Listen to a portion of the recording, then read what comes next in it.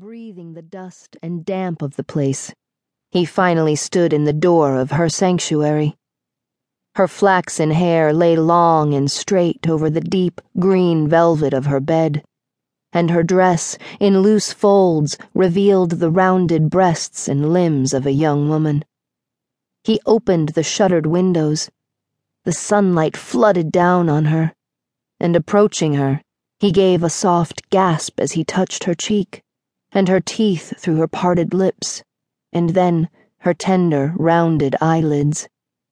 Her face was perfect to him, and her embroidered gown had fallen deep into the crease between her legs so that he could see the shape of her sex beneath it. He drew out his sword, with which he had cut back all the vines outside, and, gently slipping the blade between her breasts, let it rip easily through the old fabric. Her dress was laid open to the hem, and he folded it back and looked at her. Her nipples were a rosy pink, as were her lips, and the hair between her legs was darkly yellow and curlier than the long, straight hair of her head, which covered her arms almost down to her hips on either side of her. He cut the sleeves away, lifting her ever so gently to free the cloth, and the weight of her hair seemed to pull her head down over his arms, and her mouth opened just a little bit wider. He put his sword to one side. He removed his heavy armor, and then he lifted her again, his left arm under her shoulders, his right hand between her legs, his thumb on top of her pubis. She made no sound, but if a person could moan silently, then she made such a moan with her whole attitude. Her head fell towards him, and he felt the hot moisture against his right hand, and laying her down again, he cupped both of her breasts and sucked gently on one and then the other. They were plump and firm, these breasts.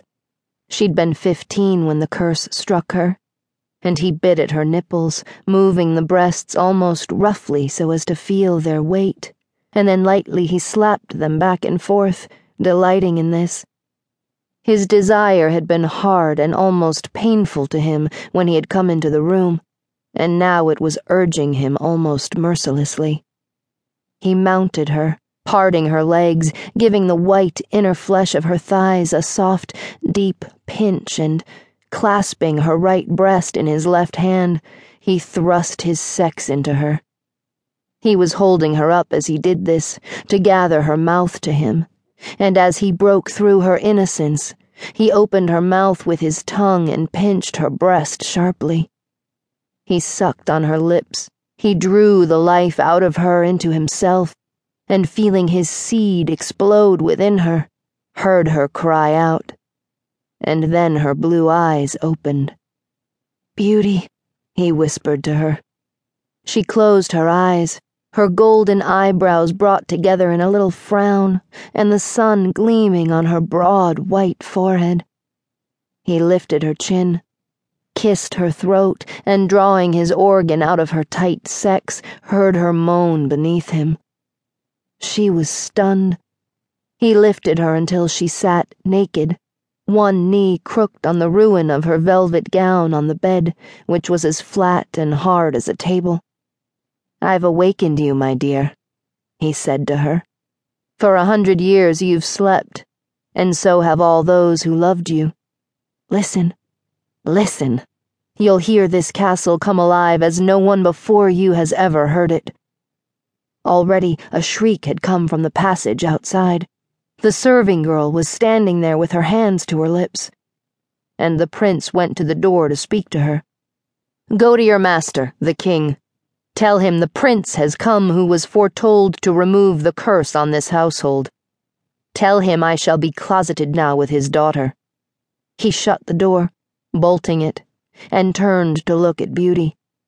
Beauty was covering her breasts with her hands, and her long, straight, golden hair, heavy and full of a great, silky density, flared down to the bed around her. She bowed her head so that the hair covered her, but she looked at the prince, and her eyes struck him as devoid of fear or cunning. She was like those tender animals of the wood just before he slew them in the